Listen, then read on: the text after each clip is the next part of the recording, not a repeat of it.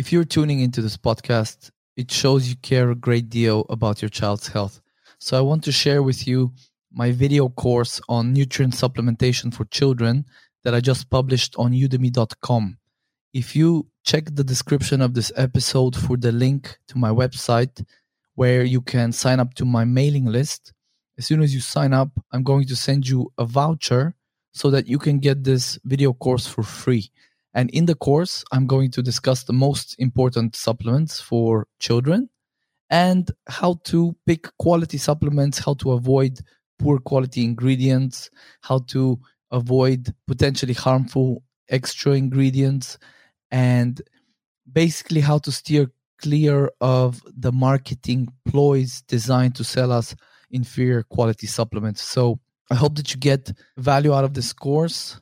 I'm sure that if you apply the knowledge you learn in it, you will save not just time researching these supplements, but also money.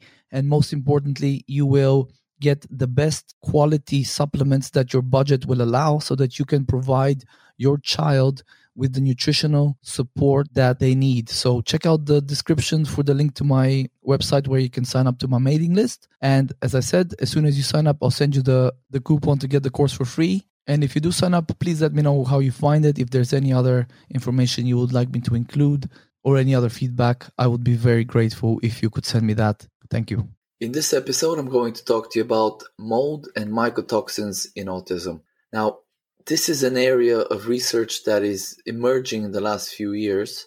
There's some studies that are definitely finding links between mycotoxin exposure and autism. So I thought I'd give you a little bit of a primer on what mold and mycotoxins are, how they can potentially be harmful to us, and certain signs and symptoms that you can look out for that may indicate, further investigation is needed, and some basics around what a mold protocol would look like in case that is something that is affecting your child.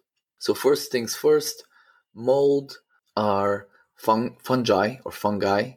So they're the fungi. It's not a family, but it's like a class of organisms that includes mold, yeast, so Candida is a yeast, but it's also of this fungi class, and also just mushrooms that we eat, they're also fungi. So mold is a part of this overall class of organisms. So mold are extremely prevalent in the environment, and mycotoxins are basically the toxins that are produced by the mold. So myco comes from, again, like mushroom. Think of it that way. And the mold secrete these toxins that we'll get into in a second that can, obviously we can inhale them. They can be in the food, the water, and so on. And they basically enter our body where they do all sorts of damage. And here's the thing, mycotoxins are very often heat resistant,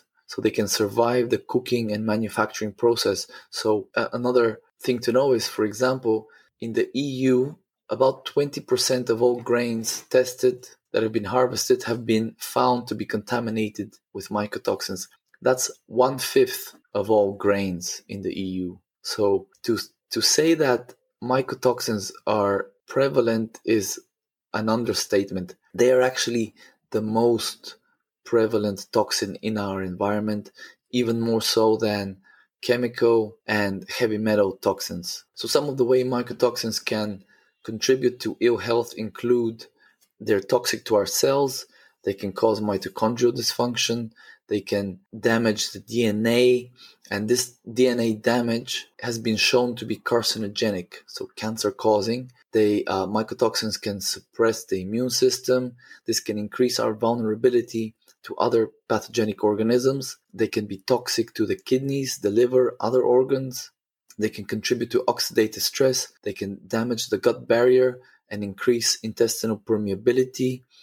They can deplete the antioxidant glutathione, which can lead to impaired detoxification capacity. And certain mold species can produce oxalate crystals.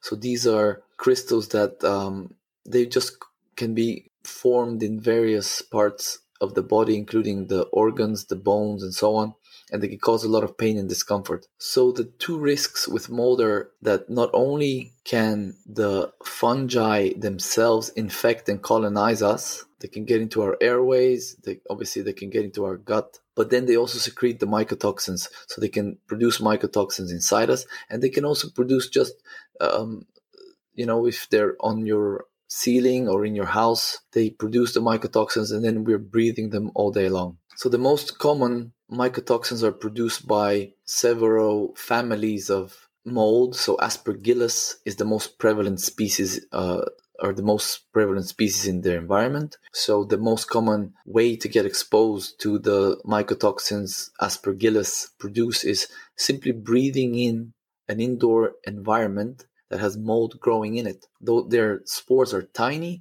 so when we breathe them, they can get all the way down to our lower airways. This is why chronic mold exposure can be very difficult to deal with. So some of the mycotoxins that Aspergillus species produce are ochratoxin A and aflatoxins. Ochratoxin A is by far the most common mycotoxin in the environment. Now, as I also said, Aspergillus, they can actually produce these oxalate crystals. So if you ever run an organic acid test on your child, you may see oxalates are elevated. This is a very common problem for autistic children.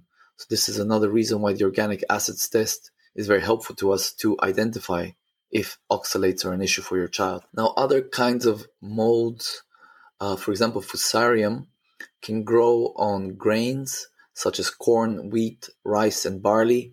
They produce other mycotoxins like fumonisin, zearalenone. Now, this particular one resembles estrogen, the sex hormone, so it can give it estrogenic properties, as well as it's also harmful to the liver, the DNA, the immune system. But because it has estrogenic properties, it can kind of wreak havoc in boys' sexual development, basically, because it can estrogen, obviously, too much estrogen or anything that messes with the hormonal system can definitely lead to altered sexual maturation and things like that. So definitely not something you want your child being exposed to.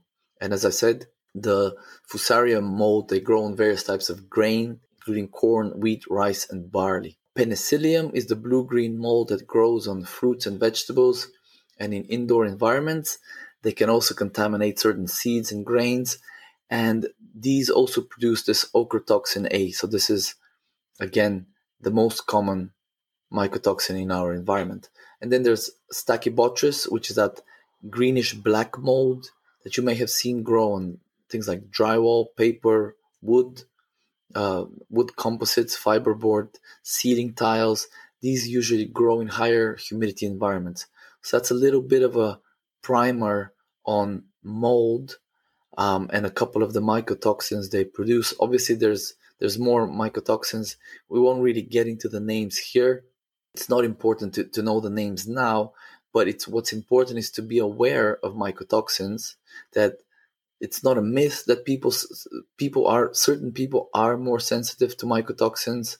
What little research we have on mold and mycotoxins in autism definitely shows that certain children are affected, and it's a fact of life that this is the most common.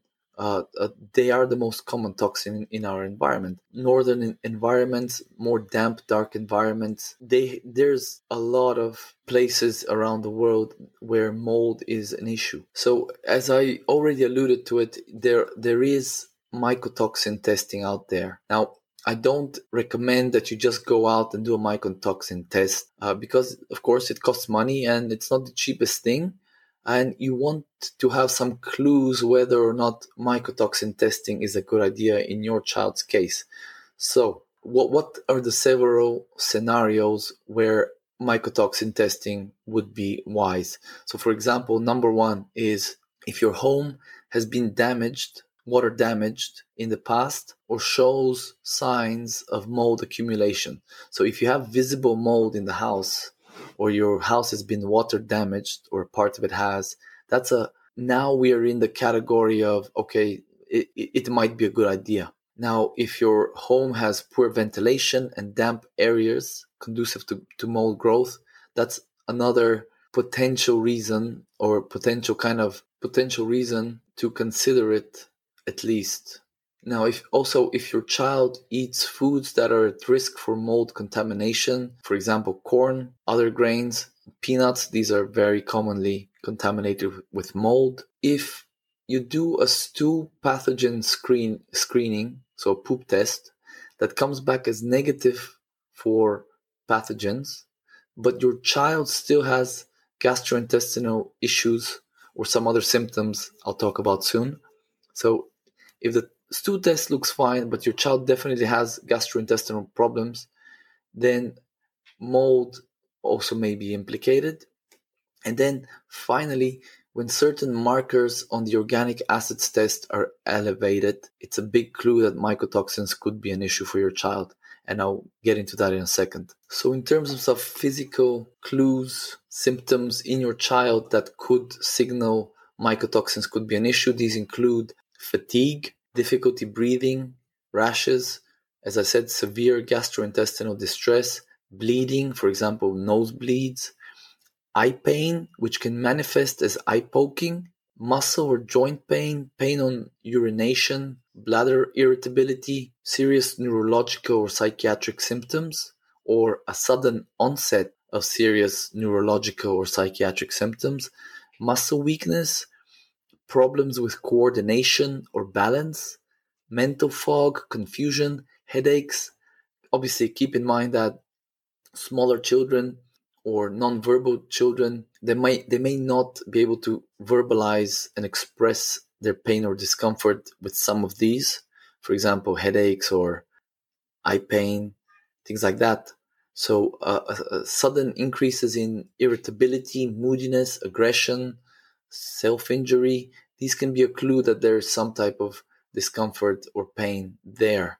So it's important to, if something like this happens suddenly, there's an increase in irritability, moodiness, aggression, whatever, it's important to consider factors that may be affecting this. As I've mentioned before, gut dysfunction is a common one that can cause these kind of things.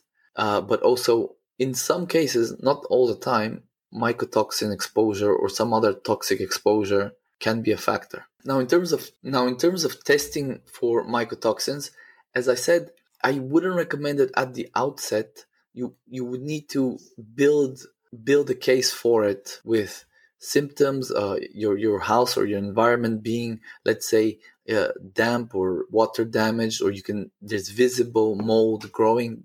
Those are obviously big clues, especially if your child has certain symptoms like the ones I mentioned. And the other very good way to know whether or not mycotoxins could be a problem and warrant further investigation is when you run the Great Plains Labs organic acids test.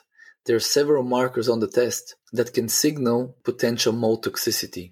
So 4 of them are associated with the Aspergillus mold, which again is the most common one in the environment. And then there's another one that's associated with mycotoxins produced by molds that predominantly grow on corn and a few other grains. So if those 5 markers, some of them are, at least one or more of them are elevated, it certainly is a clue that further investigation is needed. So just to mention, I have no affiliation with the Great Plains Laboratory. I've attended a couple of their workshops and summits to learn more about their testing, of course, to kind of get the insights from their best people there. And of course, I think their tests are amazing. The organic acids test, I recommend as the number one first test to run on your child. It's so incredibly useful, not only to check for yeast, candida overgrowth, bacteria, vitamin deficiencies, antioxidant deficiencies, energy production problems, mitochondrial dysfunction, potential mitochondrial dysfunction, oxalates, etc. But also those markers that I discuss in my book in chapter 3. There's a little section on mold and mycotoxins. Those markers on the organic acids test, they can also be a big clue, if elevated, that mold is a problem for your child. So this test is just for the price, the amount of markers you get more than 75 different markers. For the value you get to help you improve your child's health is unbelievable. It's absolutely unbelievable. So this is why this is another thing that the organic acid test can help us with, is to say to it's basically an indicator that mold is a problem for your child. And only then, if those markers are elevated, or if one or more are elevated, then you can think about running an actual mycotoxin test. Now, there's a few out there on the market. The best value for money one is actually from the Great Plains Lab again.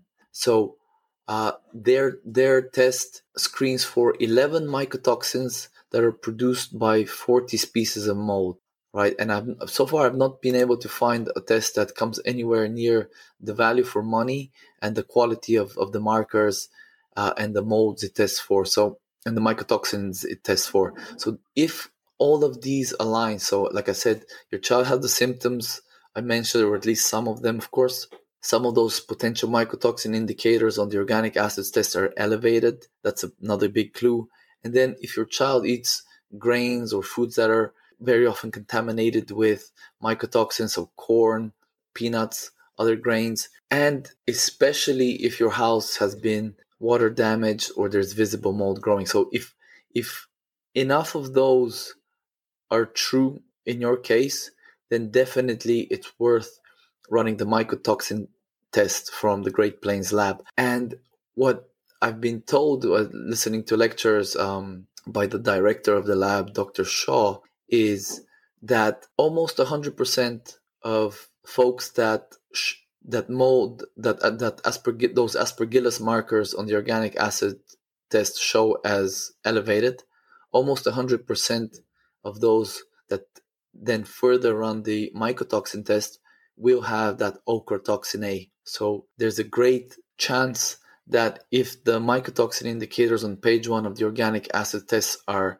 elevated, that mycotoxins are going to be an issue. So we have some really, really good tools at our disposal to identify whatever health problems your child could be suffering from. So these are some really good resources. I would highly encourage you to get familiar with the tests offered by the Great Plains Lab, especially organic acids test, but in certain cases, there's even more advanced testing that can be run. So obviously not every child will need this, not every family will have to run this, but especially for more complicated cases, let's say, when there's serious symptoms, for example, serious neurological symptoms, for example, serious gastrointestinal problems, it's definitely something to keep it at the back of your mind, especially if you live in a region of the world where mold is a problem. Obviously, drier climates won't be as problematic, but more damper, darker, cooler environments, certainly it's something to think about. Now, if indeed you find that mold is a problem, mycotoxin exposure is a problem for your child, the typical mold protocol would include antifungal medications or herbal supplements, probiotics, binder supplements that actually absorb the mycotoxins in the gut. So things like charcoal, zeolite clay, and other supplements that can be used in the protocol include the antioxidant glutathione, chlorophyllin, and cholestyramine is a commonly used addition to a mold protocol. Now, the most important part, of course, is to remove the source of exposure. So this is extremely, extremely important, because you could do a mold protocol forever, but if your child keeps getting reinfected with the molds every day, breathing them in, or eating the foods that are contaminated with the mold, then that mold protocol will not do very much at all. So that's extremely important. It's a difficult point to discuss, especially if you do discover that mycotoxins are a problem. Obviously, in some cases, the best thing to do is to move house, and it's expensive, and it's difficult to think about these things, but sometimes that is the best and only option for your family's health.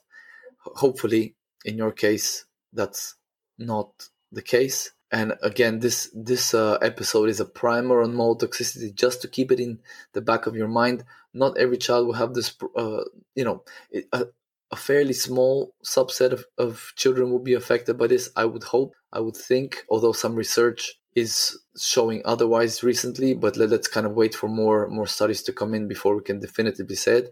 But it's important to keep this information at the back of your head. So if you run the organic acids test, if those 5 markers that I talk about, they're in my book in chapter 3, and obviously the Great Plains Lab, they have plenty of resources for you to read. If those markers are elevated, then you know what to do next. And that's the most important thing I want to teach you, is the tools in your arsenal to identify and address your child's hidden health challenges. Okay, so that's a little primer on mold and mycotoxins. I hope that you found this episode useful, and I hope to see you on the next one.